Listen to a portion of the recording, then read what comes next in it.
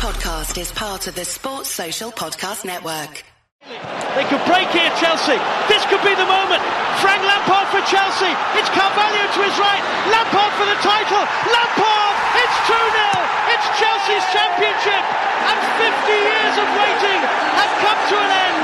Lampard comes out to Essien. Oh my goodness. Classic counter-attack. Here's Didier Drogba. And now get down the middle. Drogba goes. Scores!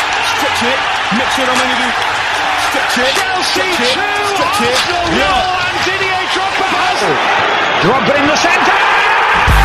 McCoy just came from the guy named Rick Forward. Now going back madness. None of it can go deep back. Just make sure you get it. Stretch it. Mix it on Manu. This one must have came from.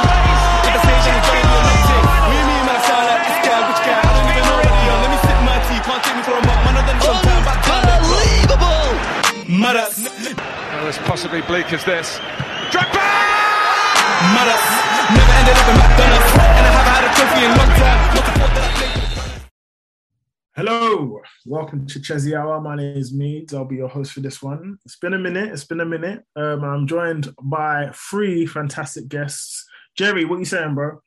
Hey man, good to be here. Listen, through rain or shine, we split. Trills, what are you saying, G? I'm there, man. Like I told you last week, still sleeping like a baby, waiting for the money to come in, man. He's waiting for the square to be loaded. Jay, long time, man. How you been, bro? Yeah, I'm good, bro. Surviving, Yeah. like my club, bro. Surviving. Bro, look, it's crazy because we always say like it's never a boring time like supporting Chelsea. It's always eventful, always crazy, and these sanction things are again. Whilst we say it's a surprise, it's just typical Chelsea for us to be going through things like this. You know what I'm saying? But despite all the sanctions, I was going to say, do you know the only constant? What's that? That cold hard silverware, man. You know the vibes. Come on, man. I was going to say, despite all of the sanctions, all of the mess, all of the uproar, people hating Chelsea again, which we love. Chelsea are doing the business on the pitch. You know, I think that's 5 wins in a row, or 6 wins in a row now, other than the Liverpool defeat in the Carabao Cup. I think Chelsea are looking quite decent. But I kind of want to touch on the Newcastle game because obviously it didn't really go all our way that match. Newcastle are in incredible form, looking very, very difficult to beat. And that's pretty much how the game went from my perspective. We didn't really look great at all. Jay, how did you feel going into that game? Were you confident or were you still a little bit shaky considering how well Newcastle have been playing? In terms of the pattern of the game, I was kind of expecting it because I think when we went to St. James Park, it was kind of similar in a way where like they weren't really trying to play like that. You know, they're really compact. They like to defend, obviously. And yeah, we just had like a lot of the ball, but I think breaking them down was always going to be difficult. I think the only difference was this time is that obviously we was playing at home, but in terms of Newcastle, it was like that they were in good form. Do you know what I mean? So I think they would have been even more confident in trying to nick a goal, like on the off chance. So for me, I think it kind of went how I thought it was going to go. I expected to probably get a few more like half chances and a couple more clear cut chances against Newcastle. But in I don't know, like the way Newcastle play, and especially at the moment where they're trying to make sure that they even stay in the Prem as well. Do you know what I mean? Like I know they've been on a good run, but essentially they're trying to stay up. Do you know what I'm saying? So yeah, it's always going to be a tough game. It was a bit of a mess. Jerry, what did you think of the first half in that game? Because we looked quite shaky, to be honest. It was quite a bit of a mess. Do you know what? It was tough. You could see they wanted it. They were running hard. They were playing. I mean, it seems like they're already safe, but they played very much like a team fighting relegation. They were fighting for everything. And I think when you usually in games it goes two ways. We either start really, really well and then tail off in the second half, or we take a while to get into it. And I think this is one of those games where it took a while to get into it. I mean, with the whole situation around the club, that's not a big surprise, but I think they pressed us high, and they formed almost like a block. We found it difficult to get the ball up the pitch and keep it in those attacking areas. But obviously, Kai Havertz comes up with the goods. What a finish! Yeah, that whole game, I was like, listen, I'll take anything. Like, I just want to leave here with something. And that when it gets to this stage of the season, it's almost results over anything else. Yeah. So I think we did struggle. The struggles we have. Listen, we've all been watching Chelsea for a while. This is nothing new. So in my mind, it was just okay. We're not playing well, but let's just get 3 points and get back to London. Yeah. Before we even touch on that Havertz goal, which will get its own respect and little segment in and amongst itself, I want to kind of talk about just the shape that we played. I think it was almost like a 4-3-3. That was quite interesting. I don't think it really worked. I think Mason Mount looked okay, but, Mount this season has been a bit of shaky form. Trills, what did you think when you saw the lineup? Because I think, I'll even start the lineup because we literally had no fullbacks. So we had Edouard Mendy in goal, Trevor Chalobah at right back, Christensen, Rudiger, and then Sarr at left back, Kante, Jorginho, and Mason Mount in midfield, Ziyech, Havertz, and Timo Werner. When you saw that lineup, how are you feeling? Did you think, oh, no, it's one of them ones where it's going to be an absolute mess? Or were you still fairly confident that, despite everything, we should get the win? Yeah, I mean, I'll be honest, that's how I always feel. It's like we got one of the best managers in the world, Thomas Tuchel. The first thing I always do, if I'm not happy with the lineup, is look at the bench. If you've got players to bring on, then I just think, do we have another game midweek? Is he trying to rest players? Once I see that that's the case, I'm not worried anymore. I just think, you know what, even if we start slow, Tuchel will wake them up somehow with either changes or just his words or tactics, and it will happen. And that's what happened. Yeah, fair enough. I mean, I was watching the game and I was thinking, oh, Timo Werner starting. And don't get me wrong, I'm not like I don't like Werner. But I think he's very, very poor at football. But the biggest problem for me was that I knew Timo Werner, in playing there, will kind of get in the way of Havertz. I feel like Havertz likes to roam, but that middle area where he makes those penetrative runs, I was thinking, oh no, he's not really going to get enough of it. He's not going to see enough of it. And that kind of ran through. Timo Werner was getting in his way, running into his zones, running into his areas. And Timo technically is the most limited player I've probably seen wear a Chelsea shirt. I don't think I've seen a player as limited as Timo Werner on the ball that played for Chelsea. I don't really know. It's insane how he gets to play football. Obviously, Pulisic was out ill and Hudson-Odoi was out injured. So that's probably why he got a bit of minutes in the last couple of games. But he's just not good enough. I really can't wait until we sell this guy because he's horrible, basically. But on to the Kai Havertz magic. Clutchy. Bro, do you know what it is, yeah? We talk about, and on this pod, we've talked about Kai Havertz's movement in comparison to Romelu Lukaku, who's static. Funnily enough, Romelu Lukaku was on the pitch when Havertz actually scored that goal. And you could see in moments before the goal where Havertz should have scored that header, the difference in the level of their movement, where Havertz is always active, always on the move, always trying to get his head on and body on the end of things. Whereas Lukaku just stands there, sits there, points, pass it here, after that it's happened 2 seconds too late. He's just, the levels. Jay, what do you think we get in terms of a difference of quality? What do you think we get with Havertz playing as this 9? We don't really want to call it a false 9, even though it is, but what do you think you from Havertz when you play in that position? Yeah, no, that's a good point about the 9 thing just before I start, because I feel like I'm done with the whole false nine thing. I'm done with this whole he's a 10, but he can play right wing, but he can do this. Bro, I'm telling you this from now, yeah. When I watch Kai, and even from last season, the end of last season, I said to myself, you know what? This guy is just a 9 that can just do everything.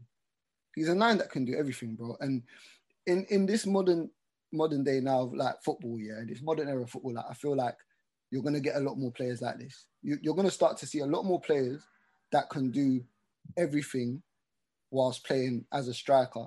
The only thing I'd say about Kai is, like, you can see why it takes him a little bit of a while to get into gear and into form, because he's like one of those players that he feeds off confidence, he feeds off consistency.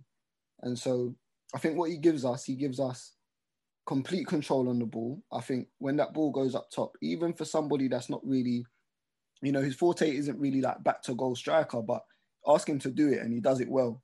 Do you get what I'm saying? You fizz the ball into him, the first touch is going to be calm. You know that. Yep.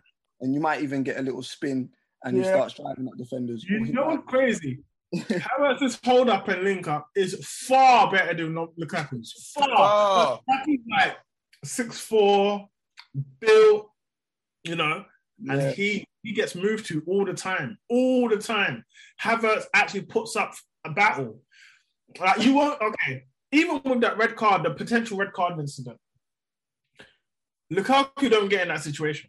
Lukaku's not getting in that situation. Why? Because Lukaku doesn't actually fight. He doesn't fight. He's not up for it. You know what I'm trying to say? Yeah. So anyway, let me not interrupt you again, Jay. Sorry. No, it's calm, man. And I just feel like as well, like, even when they do get too physical, eventually he will come out with some sort of cuteness or some sort of intelligent play that you're just not the level for. Like, he's that level of player where I just think, cool, you might be beating him physically in the game, which Byrne was, by the way. Byrne had an excellent game.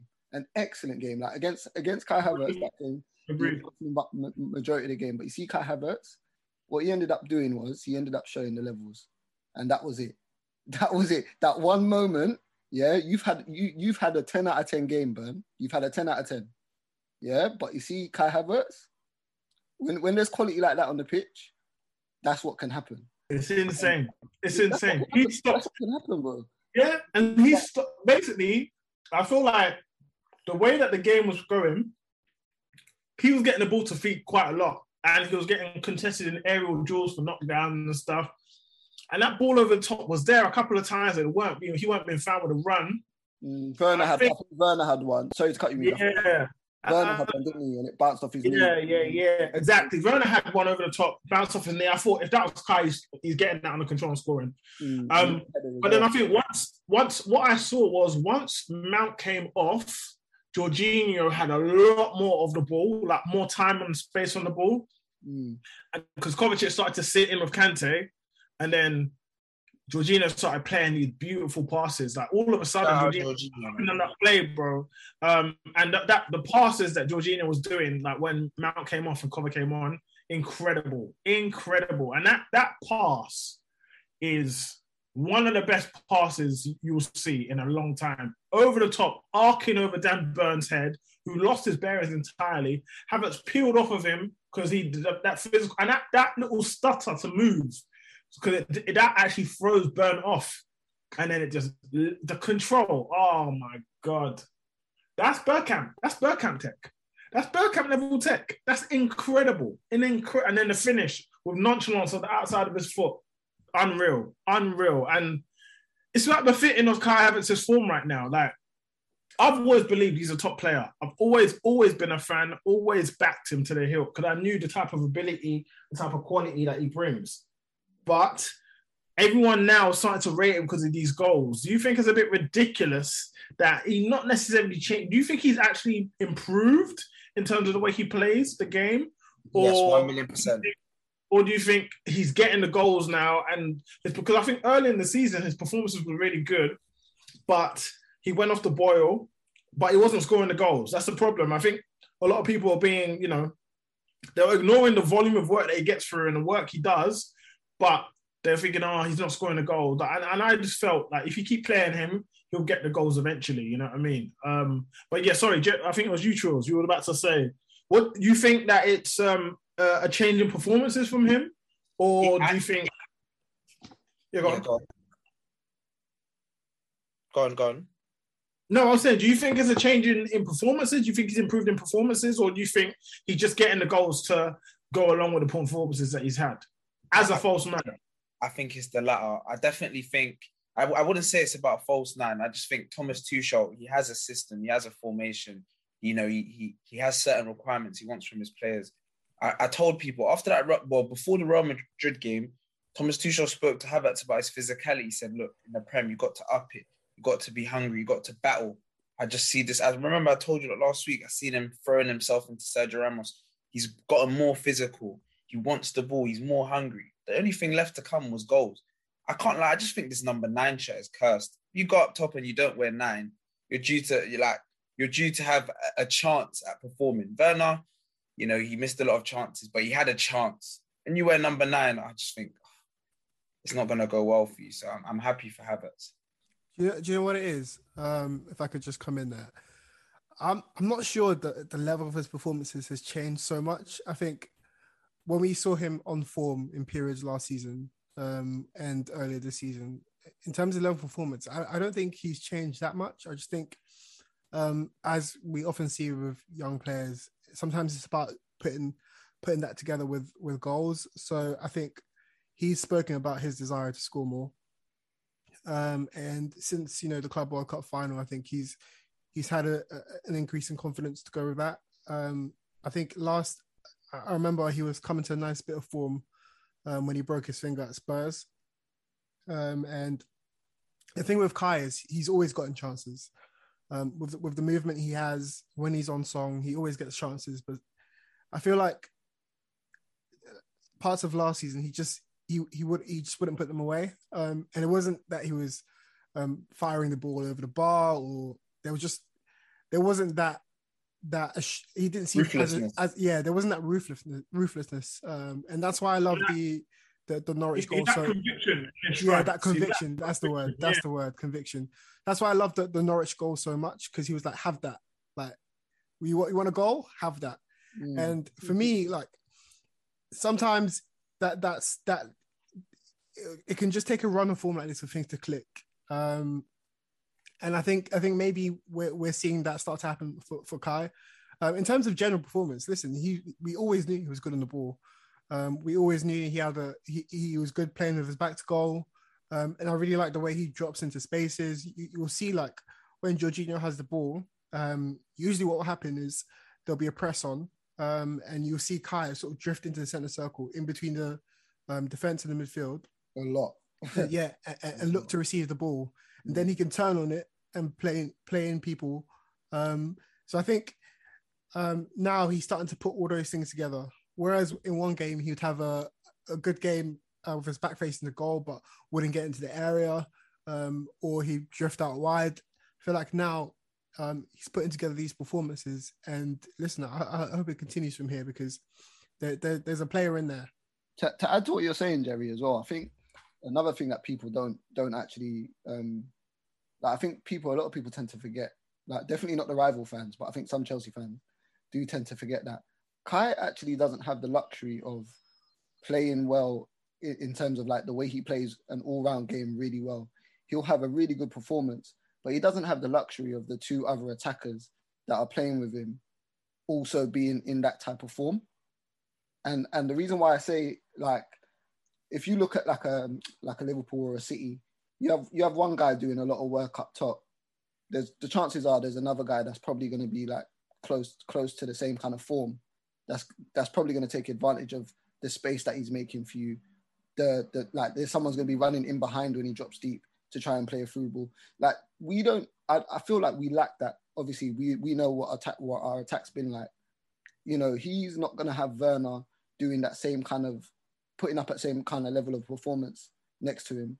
I think Mount has been a little bit, like, inconsistent up top as well.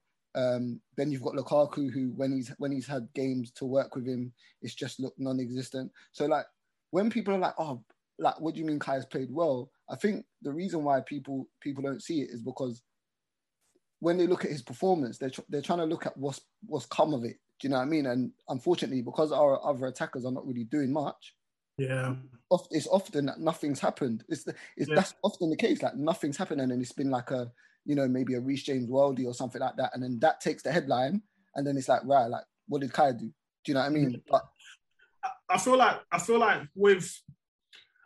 what football fans are starting to watch games through FBref and who scored and, you know, Sofa score. They watch games through that because they don't understand it. It's not even, maybe not even understand it. They're just not seeing and appreciating the type of work that some players go through.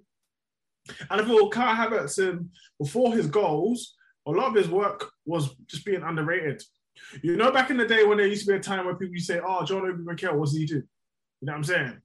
A lot of that happens with Kai. I feel like they don't see the level of pressing, the work rate, the way he knits things together. Generally, when Chelsea play with Havertz, we look super fluid. And in fact, our record with Havertz on the pitch, when Havertz plays as a false nine, our record is actually incredible.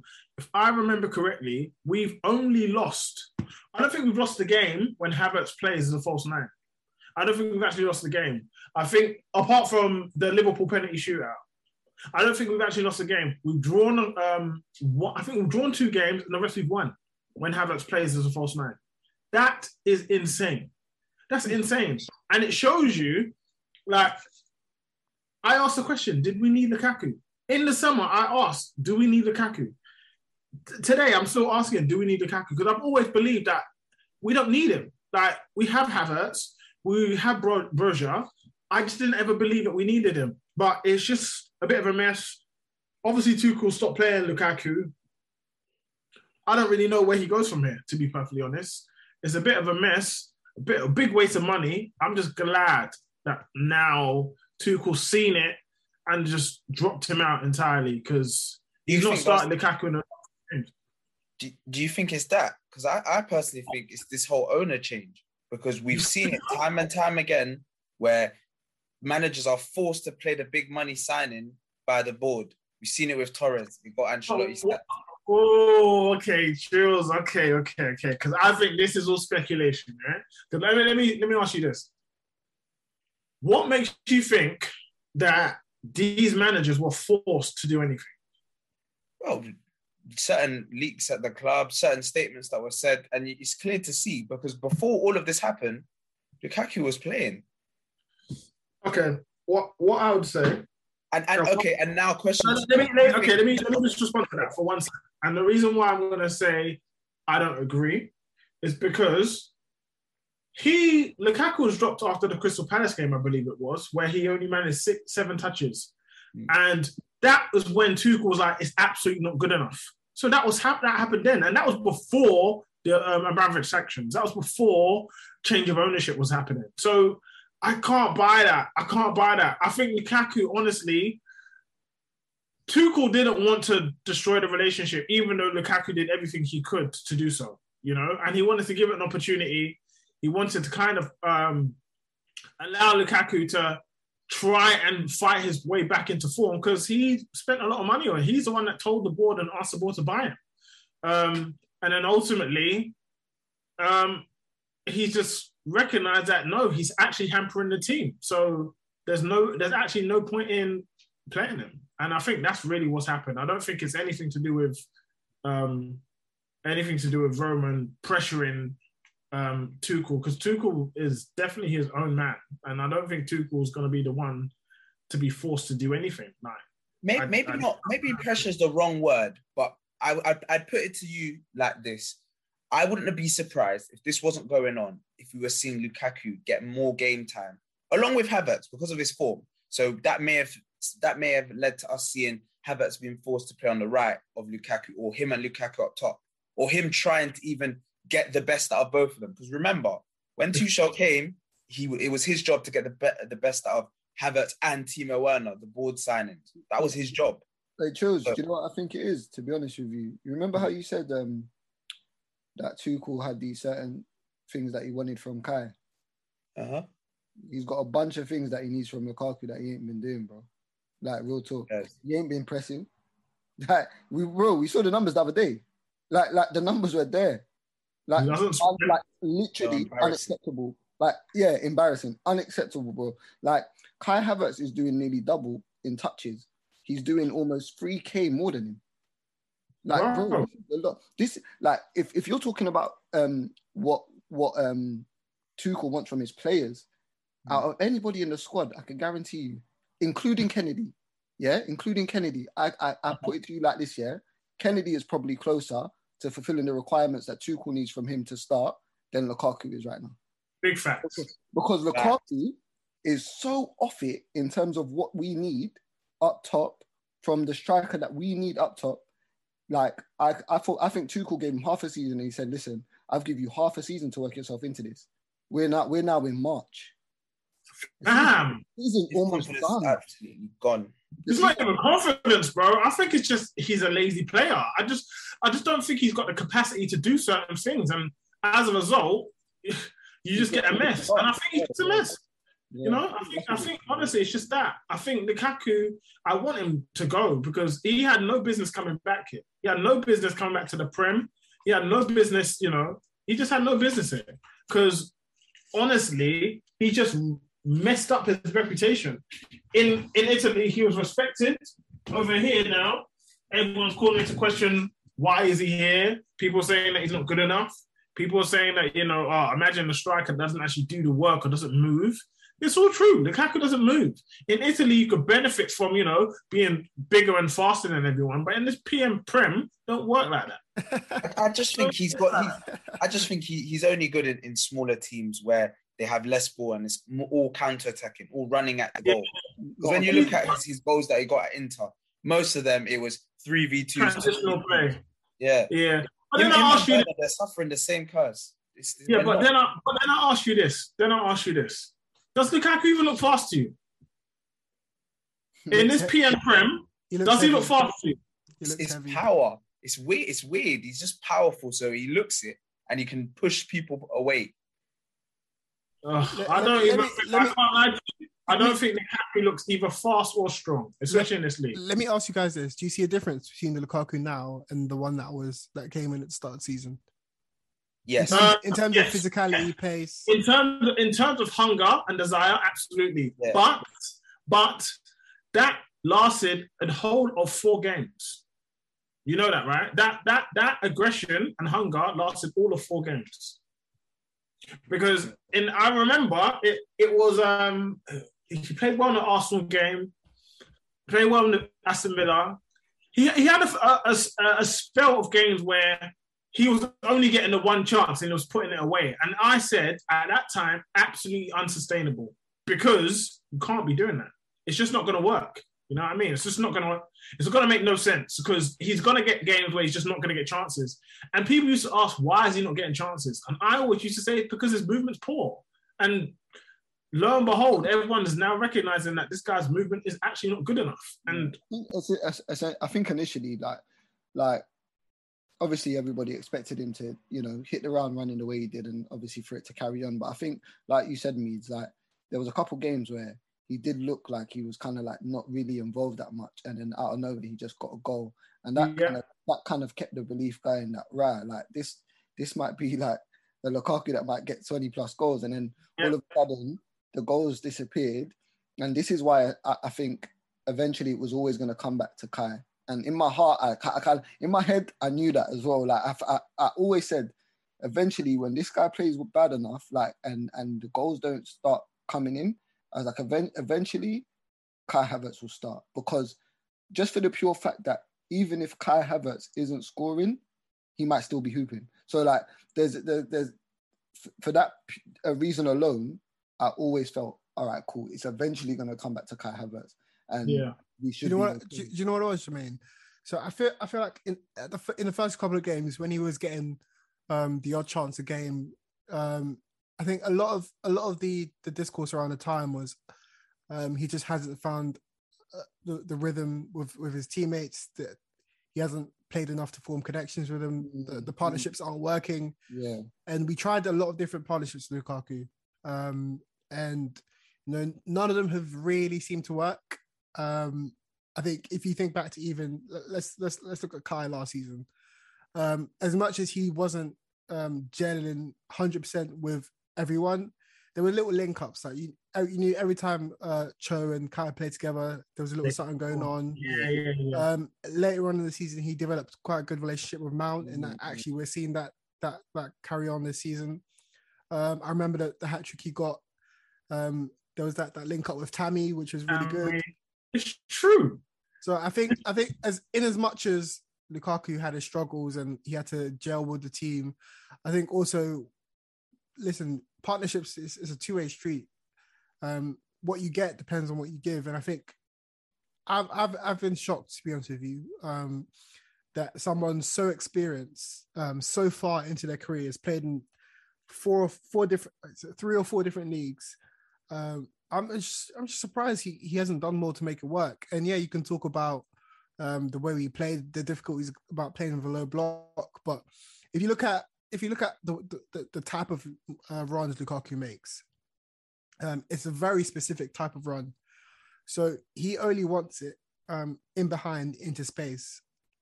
And do you know what? Or to play devil's advocate and to back up Lukaku, there are opportunities to play him in, and there are runs he makes that are good runs, but and the ball doesn't get played, and whether that has a demoralizing effect to further runs. Listen, he's a big man. Like those, you can't just make one type of run.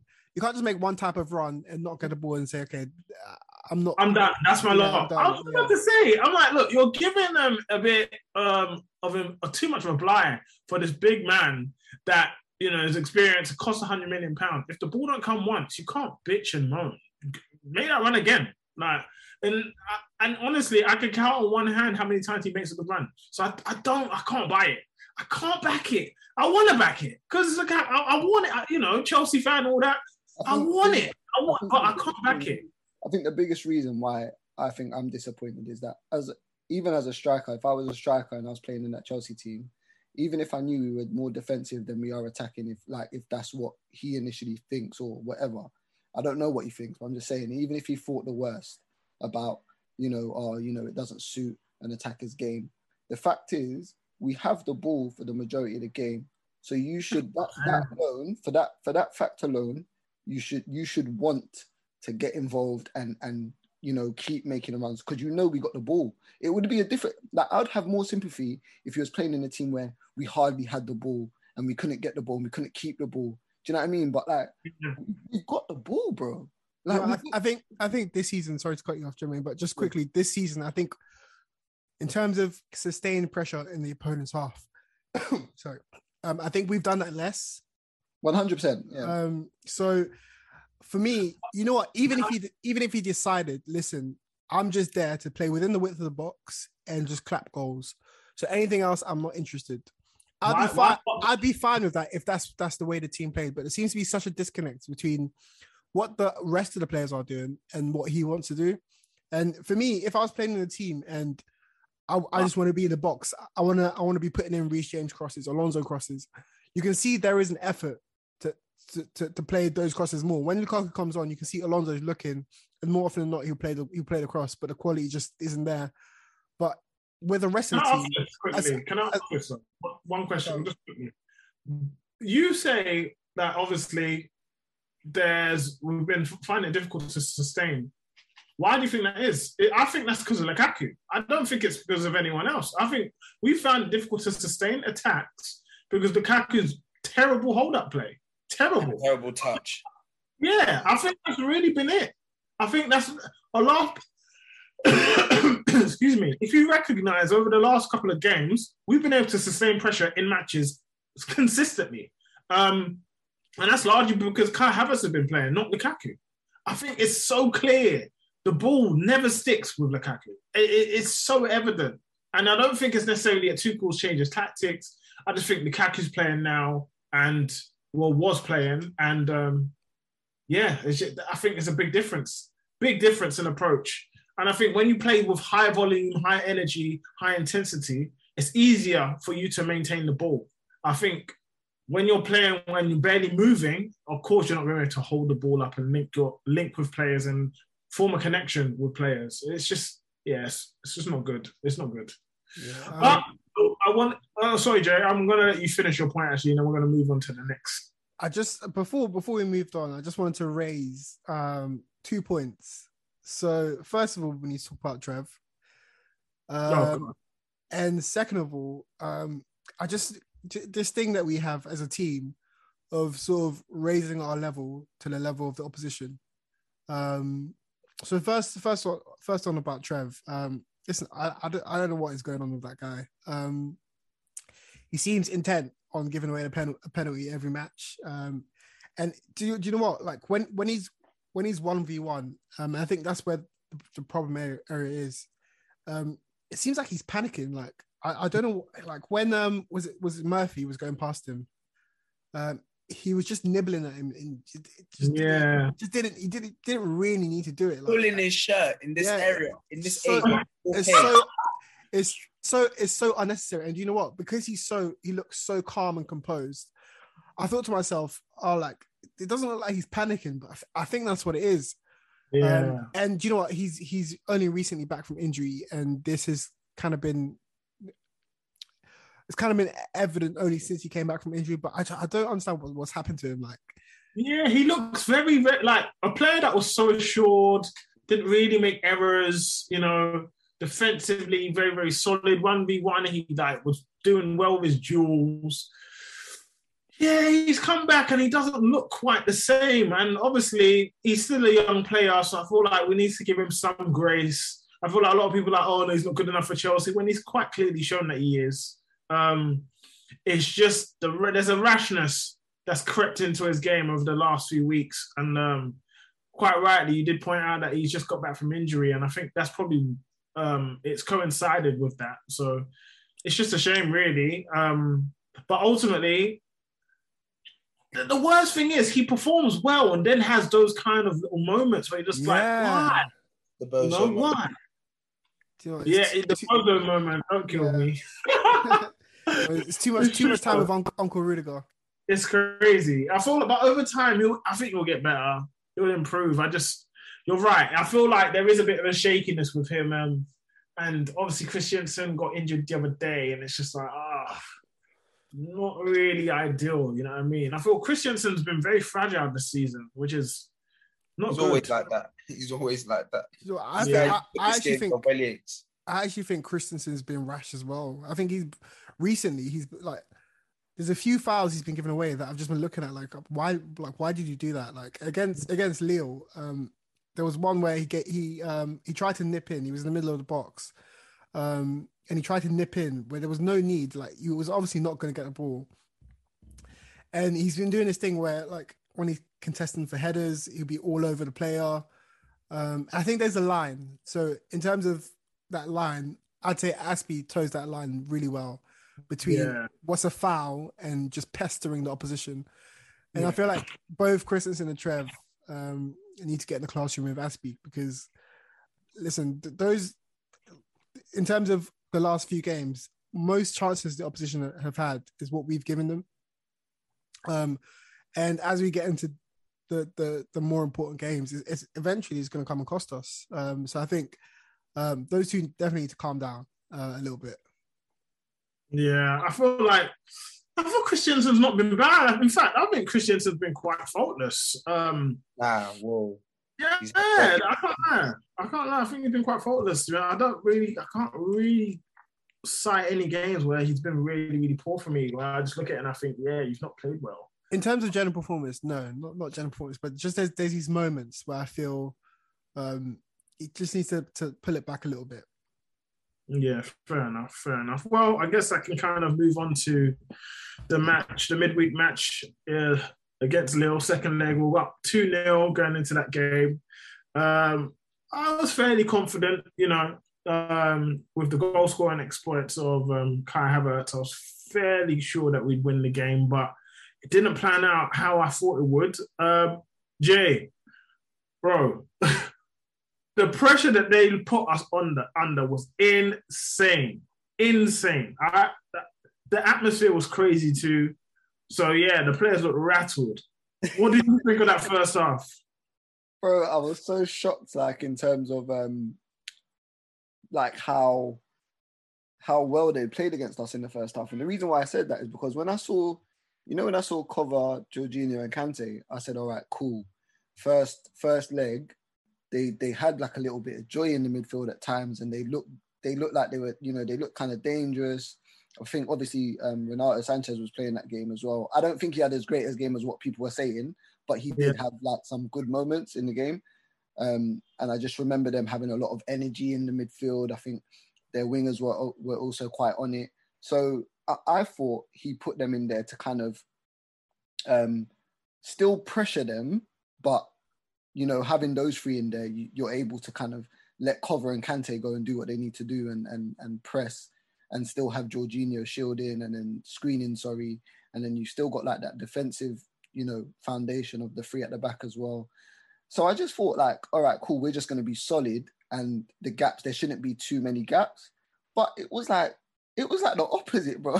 I felt like it was just open, and I just didn't understand it. And I think one of the biggest reasons for that as well was because of that disconnect that we have when we play that it's 3-5-2 basically, and it's like just Pulisic and Havertz up front. Yeah. But the gap between them and the midfield, it causes such an issue, bro, because we can't keep the ball. The ball's not sticking, and then when we get the ball in midfield, it's like they're so far from each other that it's just breaking down. So I think everything was just going for Lille in the first half, in my opinion. And I think they to be honest, they played really well, like high energy. Obviously they had to because they were 2-0 down, but they were quite decent with the ball as well, from what I remember. So. Yeah, I feel like whenever we play that 3-5-2 with that midfield three, it's very problematic because we lose the connection between the attack and the midfield. And obviously Mason Mount has really been in pretty shoddy form of late. So I can understand the reason why he was dropped. But I feel like that it was like a needless ploy from Tuchel, because in the end, it gave Lille the impetus, and they really were onto us. Their midfield two really dominated, and honestly, we were very lucky to actually only be one behind with the Yilmaz penalty. But at the same time, once we kind of got the shape correct, I think obviously the goal from Pulisic was once again another Jorginho pass, which was excellent outside of the foot again. Into the path of Pulisic. We didn't really play football that half. I think we just sat. A lot of it was just really backs to the wall and just messy. It didn't help. Obviously, Christensen got injured, and then Chalobah came on, and just he looked rash and messy, clumsy. And that midfield three didn't look good. The only player that really looked decent was Kovacic, really. Kovacic looked pretty good, in my opinion. And he came off for Mason Mount, which I'm hoping it ain't an injury. But yeah, it's just, it just looked quite messy. The second half looked a lot better. Mason Mount, for me, played really, really well. Not really well. That's a bit of an exaggeration, but he brought energy. He connected the midfield in the attack, as he usually does. And he brought on an amazing assist for Azpilicueta for the third goal. But yeah, it was just, the atmosphere was intense. I didn't ever feel comfortable in that game. I think there was maybe about a 15-minute period where, in fact, it was the third goal that looked really great. Obviously, we played well, we kept the ball well, but I felt like there were just spells where Lille could have easily got back into the game. Jerry, like, what did you think? Where did you think Tuchel kind of got it wrong? Because he even himself said that he felt tactically he got it wrong. We can go to Truss. I think with Tuchel, you got to just leave it with him. Like, a lot of managers have these sort of games, like a lot of them, when they've got to rotate the squad, think about the upcoming fixtures, and he's probably seen it as, look, we're already winning the tie. Just hold out whilst we can, let the people who need a break get the break. Hold out as long as you can. I'll change it up second half. The only mistake was the formation. Revert to this 3-5-2 that he knows doesn't work. Probably he does it every time he thinks, we're going to be under a lot of pressure. That's why he tried it against City. And something always happens. We don't concede a goal that, they cut through us, But these sort of things happen in football. We concede it via a penalty because of utter madness in the box. We're just lucky that Pulisic and Jorginho are able to do something that they rarely both do. You know, Jorginho, all of a sudden now he's rediscovered the fact that a regista can, you know, play forward through balls, and his forward through balls off late have just been pure clutch and coming off. I think he hit one to Werner. That's the one where he bobbled off his knee. I mean, if Werner just touched that down and finishes it, that's another one. Yeah. He's been definitely been a lot more braver. Yeah, we couldn't hear you before. He's definitely been a lot more brave with his passing. But I think he's been finding a lot more space to kind of exploit that. Most definitely. Jerry, what did you think of Tuchel's admission of, you know, fault when it came to the tactical setup of the game? Do you know, I think it's fantastic. Obviously, one of his biggest plus points for me is obviously the way he speaks, and you know he's never afraid to put his hand up and say, "Listen, I got this one wrong." For me, like it's refreshing, definitely, to have a manager like that, and it's definitely one of the things that has made him such a popular figure with Chelsea fans. I think going into that game, I think maybe the shift to the 3-5-2 was maybe an indication of sort of the psychology that he went into the game with. I remember when we played City and he went to 3-5-2 after the game, he said, he held his hands up and said, you know what, it was my fault, it was too defensive. And there was obviously a disconnect. So for me, going into this game with that previous knowledge and the fact that he's done it again, I think he wanted to shore up the midfield. I think he wanted to make it difficult for Lille to get us, and I think he just wanted to see the game out. I remember the last game, obviously, they were countering on us. Obviously, they had Renato Sanchez at the time, but those counter attacks, they were just cutting through our team, or they're cutting through our midfield. And I think he wanted to prevent that. Also, you have three midfielders who are playing quite well at the moment. Jorginho, Kova has been absolutely hooping this season. Kante, that dribble run he went on, my goodness, that was fun. That's proper champagne football, man. That's what I love to see. But I think for me, the best thing about it is he recognized his mistake. He made the change. There's no waiting about, and immediately when he made the change, you could see, even in the pressing, there's a lot more balance. The team seemed a lot more comfortable with the formation, and I think it's no surprise that from then on we just control the game. Yeah, I think the lack of I think the lack of wing backs at the moment is, I think it really bothers Tuchel. I think sometimes when he wants to change things up, he can't really. I think he tries to think of these other ways of doing things because of just like the lack of quality that we have in terms of backup for the wing back area. Do you know what we need to do, Jermaine? Bad, bro. Like next season, next season we need to go into the season Southgate style: 3 right backs, 3 right wing backs, 3 left wing backs. Listen, because I was watching it, and I was thinking, you know what, this 3-5-2 wouldn't be so bad if you actually had because then at least, because there was a lot of times, as always, Meads would know that I don't know how many times we had this conversation, but every time it comes over to the left, bro, and you've got this bag of space. And to be fair to Alonso, leading up to this game, he'd actually had I think he'd had like a couple decent games. Yeah. So I didn't feel too mad about him playing. Like he probably deserved to play coming back from COVID or whatever. But like, it's just what he's actually capable of doing. And it's not a lot, especially when you've got all that space to run into and the ball comes over to the left. So Chelsea will work it from right to left, no problem, no issues. But when we get to the left and all the space is there, like we just ain't got the guys to just make those runs or beat a man and attack the space with like proper pace and just, it's just, we're just lacking so much in that area at the moment. So I just think when you play that formation, not only do we look more defensive because obviously we're one attacker down, but it's also because our wing backs are just not going to do the job that you normally have them doing. I think you see it with Brighton a lot. Brighton only played two strikers at times. Sometimes they might play like Welbeck and Maupay or something, and then you've got Lamptey and flipping Cucurella just doing runs for days, bro, because that's their attackers. You know what I'm saying? Yeah, exactly. I feel when you lack that dynamism as wing backs, it's big trouble. Big problems, basically. Big trouble. Big problem.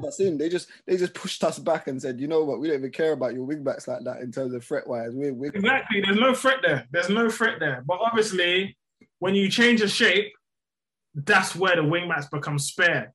And that's how Aspie's third goal came about, because you're worrying about the man in the box, but Aspie comes in late and then bangs it in. You know what I'm saying? So, yeah, I guess Tuchel, I feel like he's such a breath of fresh air. Like, and I want to give him his flowers, because this guy, honestly, I don't think we'd go any. I don't think there's another manager in world football that would be able to handle this situation like he is, because this is just insane. You know? I feel like it's much bigger than a lot of us are even taking in, because to actually have the composure, the commitment, the way he speaks about the club, the way that he kind of protects the club as well, protects our interests, and also without just, because I know some managers also have some self-interests themselves, but he just seems to be a man that handles any ridiculous question well. Anything that's thrown at him, he'll do it. You know what I mean? If it was Jose, this guy would have got our club administrated by just saying F the government, something silly. Brother. And like the way Tuchel does it, like he's like, well, I think you not really could be focusing on other things rather than doing the explicitories, which he could easily do, honestly. Because I do think that some of the treatment that we've had hasn't really been fair, but we move. It's mad. Like Tuchel's handling of the situations has been incredible. And I've always believed that this guy will be our best ever manager. But now I just think that this is just something else. He's just got something else to him, really, honestly.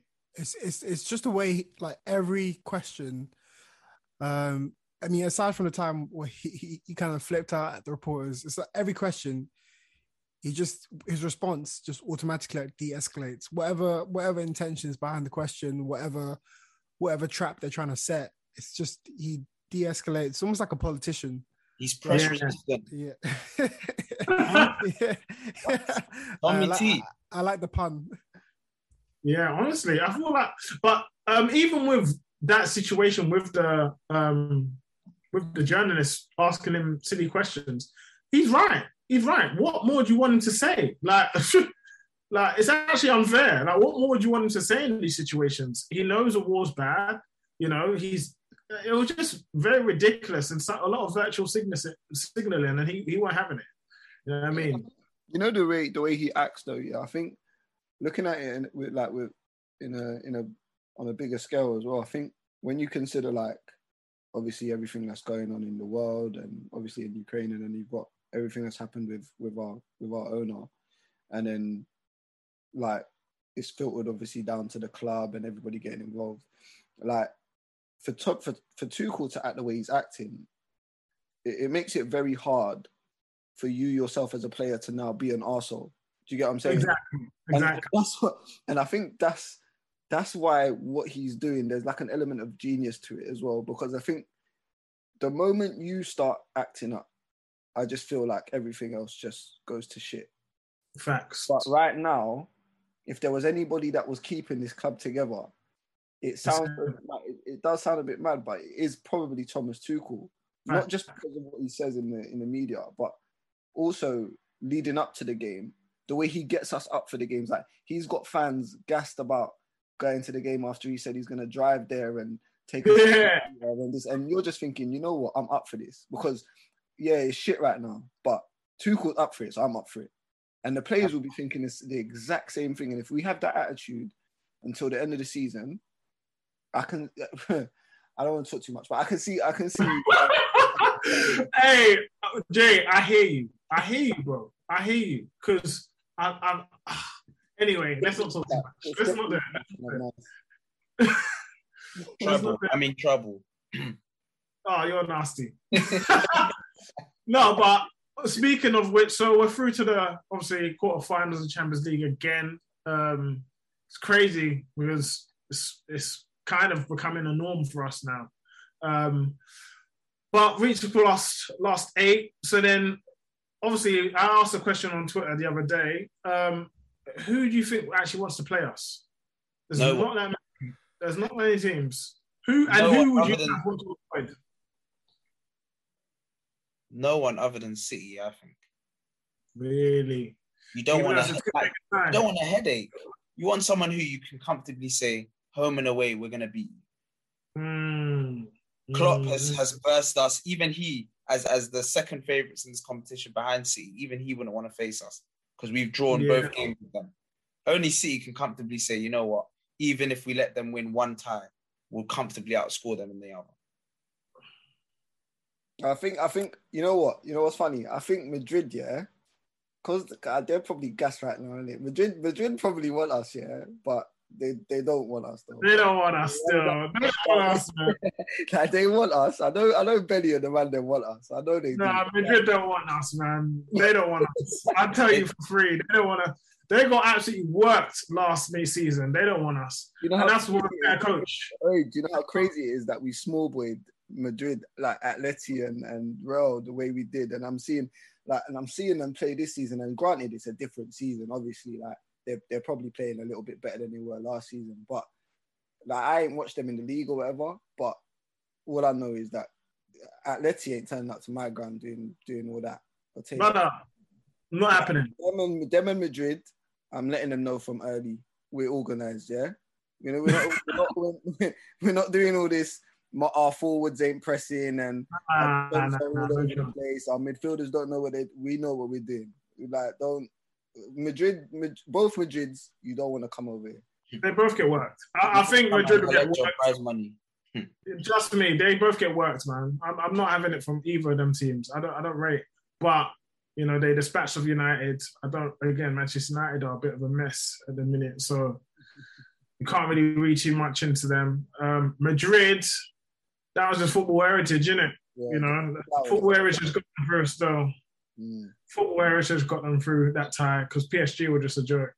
There's a part of me that wants Bayern, but I'm not sure if I'm like. I just don't want Bayern with the fixtures, man. I still want us to concentrate on the league. I don't want us to have to sabotage our squad too much. That's why I'll take any easy team right now. Just get me to the next round.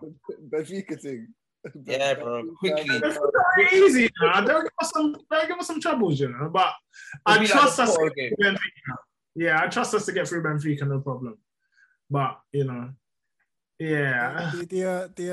I'll just say, listen, like if we get through the next 2 legs, then we can really start dreaming. Because for me, next, like if we can just listen, like Tuka said, no one wants to play us.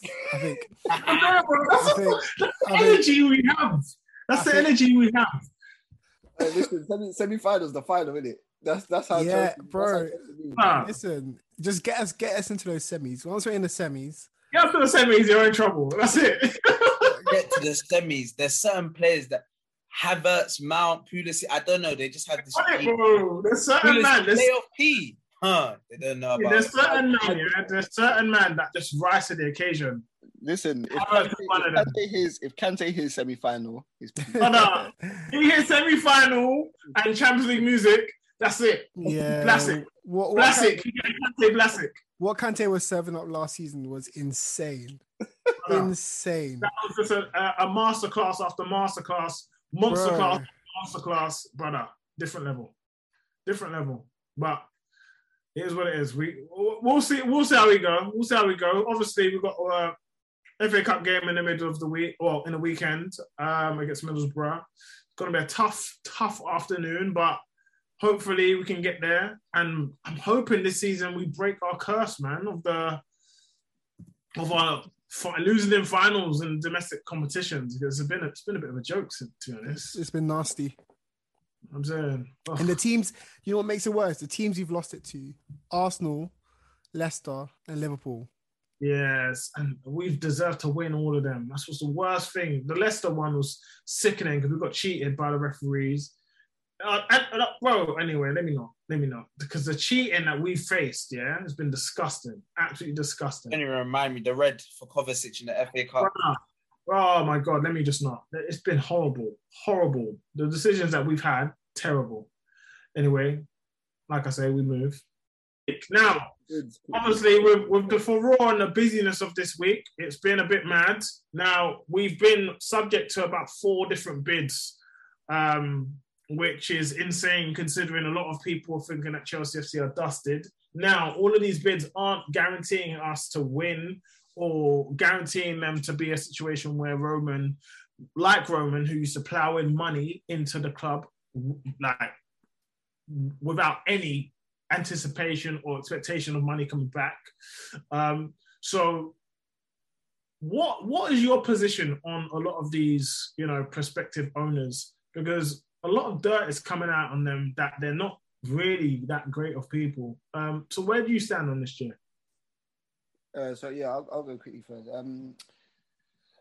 It's just funny, they've come for Roman and it's perfectly fine. Like he's clearly got things that going on that shouldn't be allowed or whatever. And I don't even know about them side of things, but it's just funny how all these owners now as well that are making bids, they've all got these things going on behind the scenes, and like people are trying to find them so that they can be like, oh, we don't want these owners near us. We don't want these owners near us. It just goes to show that nobody's like as clean as what people are trying to say other people are. Do you know what I mean? It's just ridiculous, and it's kind of ironic in a way. But in terms of what I've seen so far, I know a lot of people are ranting and raving about the Saudis and that because they got hella P. But if I'm honest, I don't know a lot about the owners and who have bid. But what I do want, I know what I want from the owner, and that's just a direction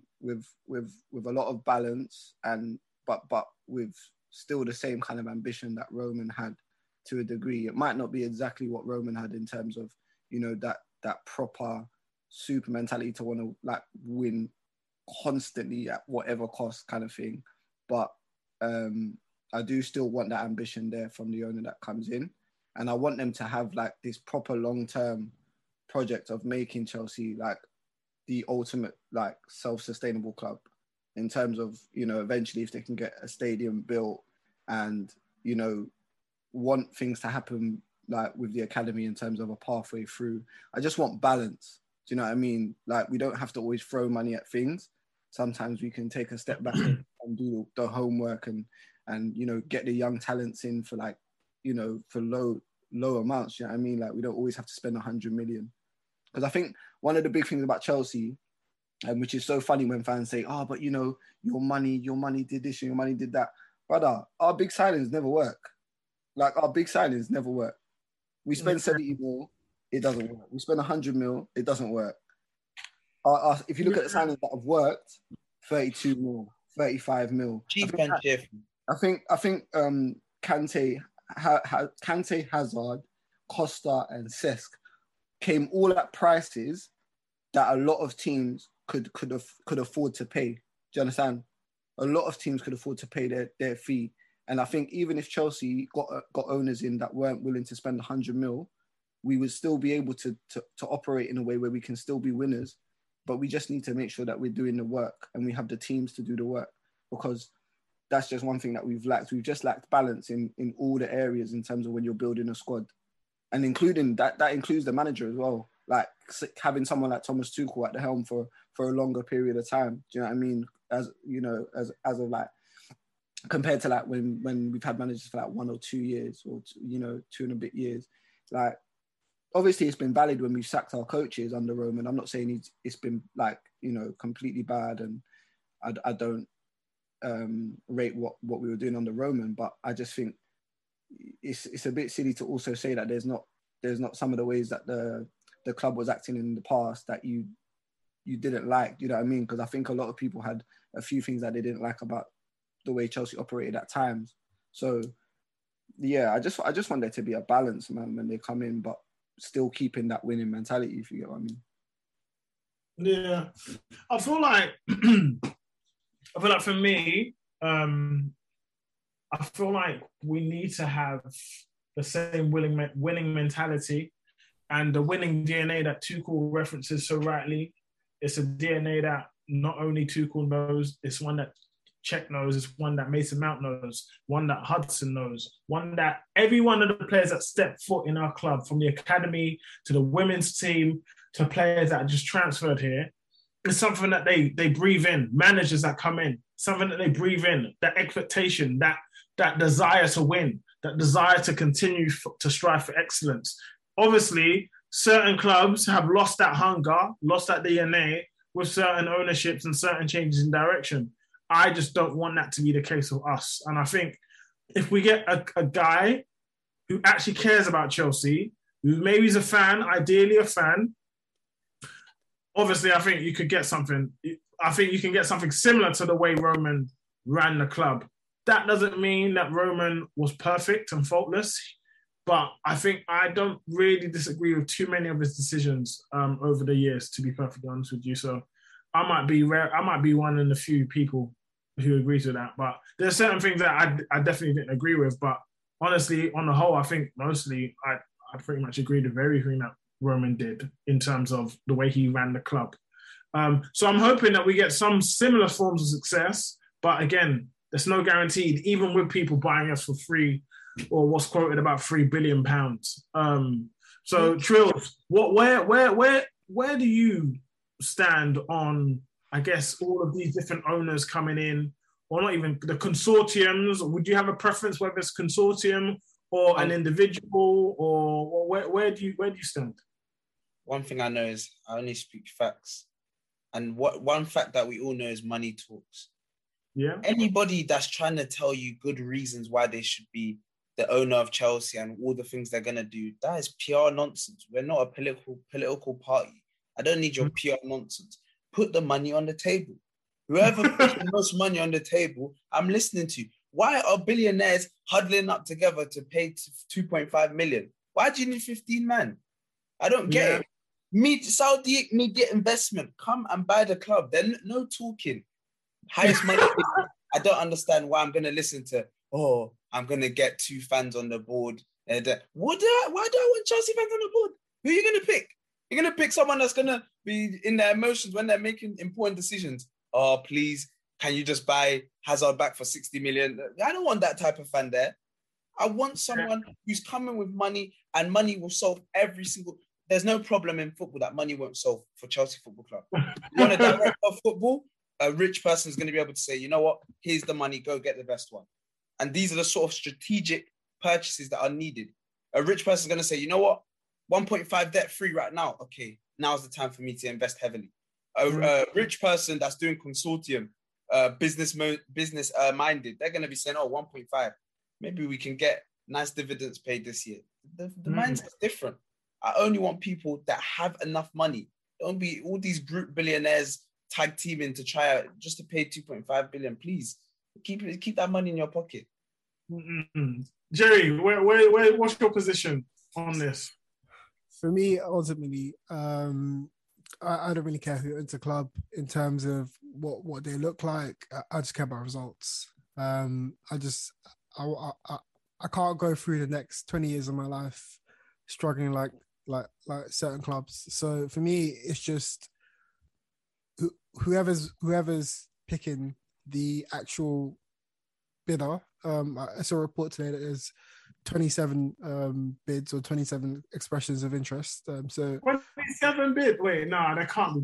Yeah. I bought 27 expression of interest. Okay, no problem. So Nizar Kinsella, he tweeted that there's 27 offers on the table, because obviously the deadline is tomorrow. So I think the number of bids has ramped up. So obviously that's going to be narrowed down.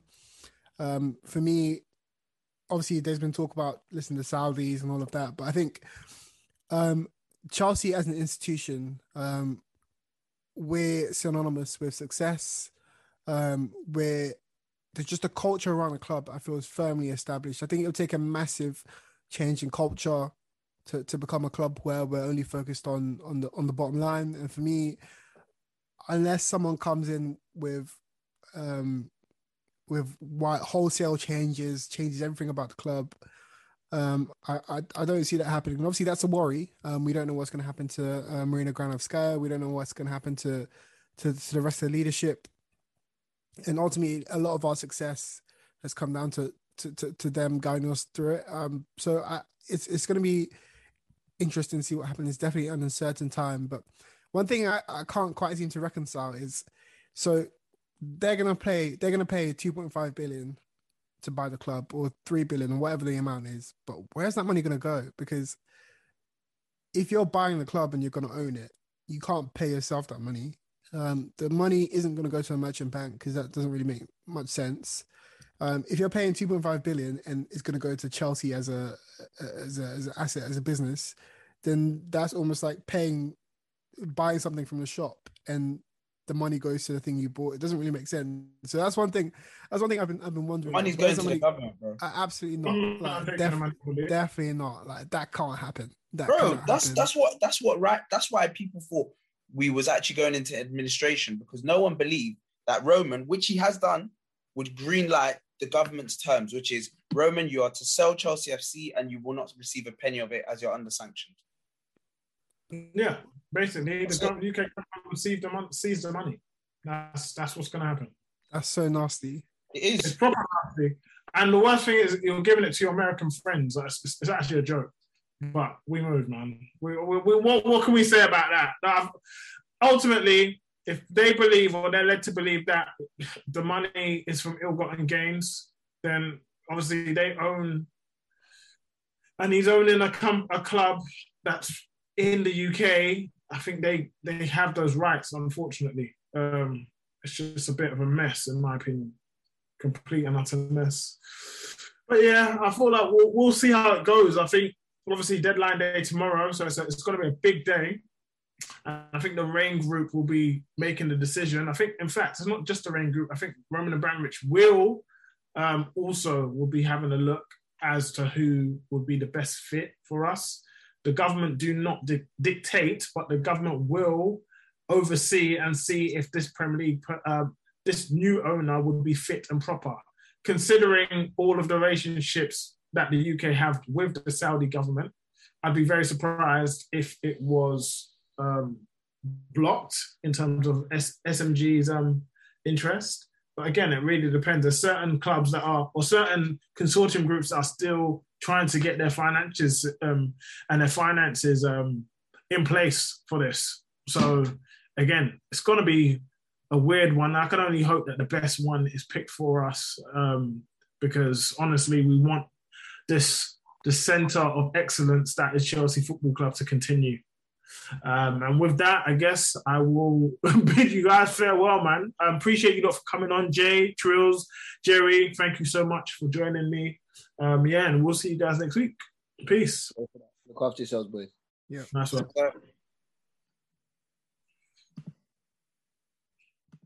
Sports Social Podcast Network.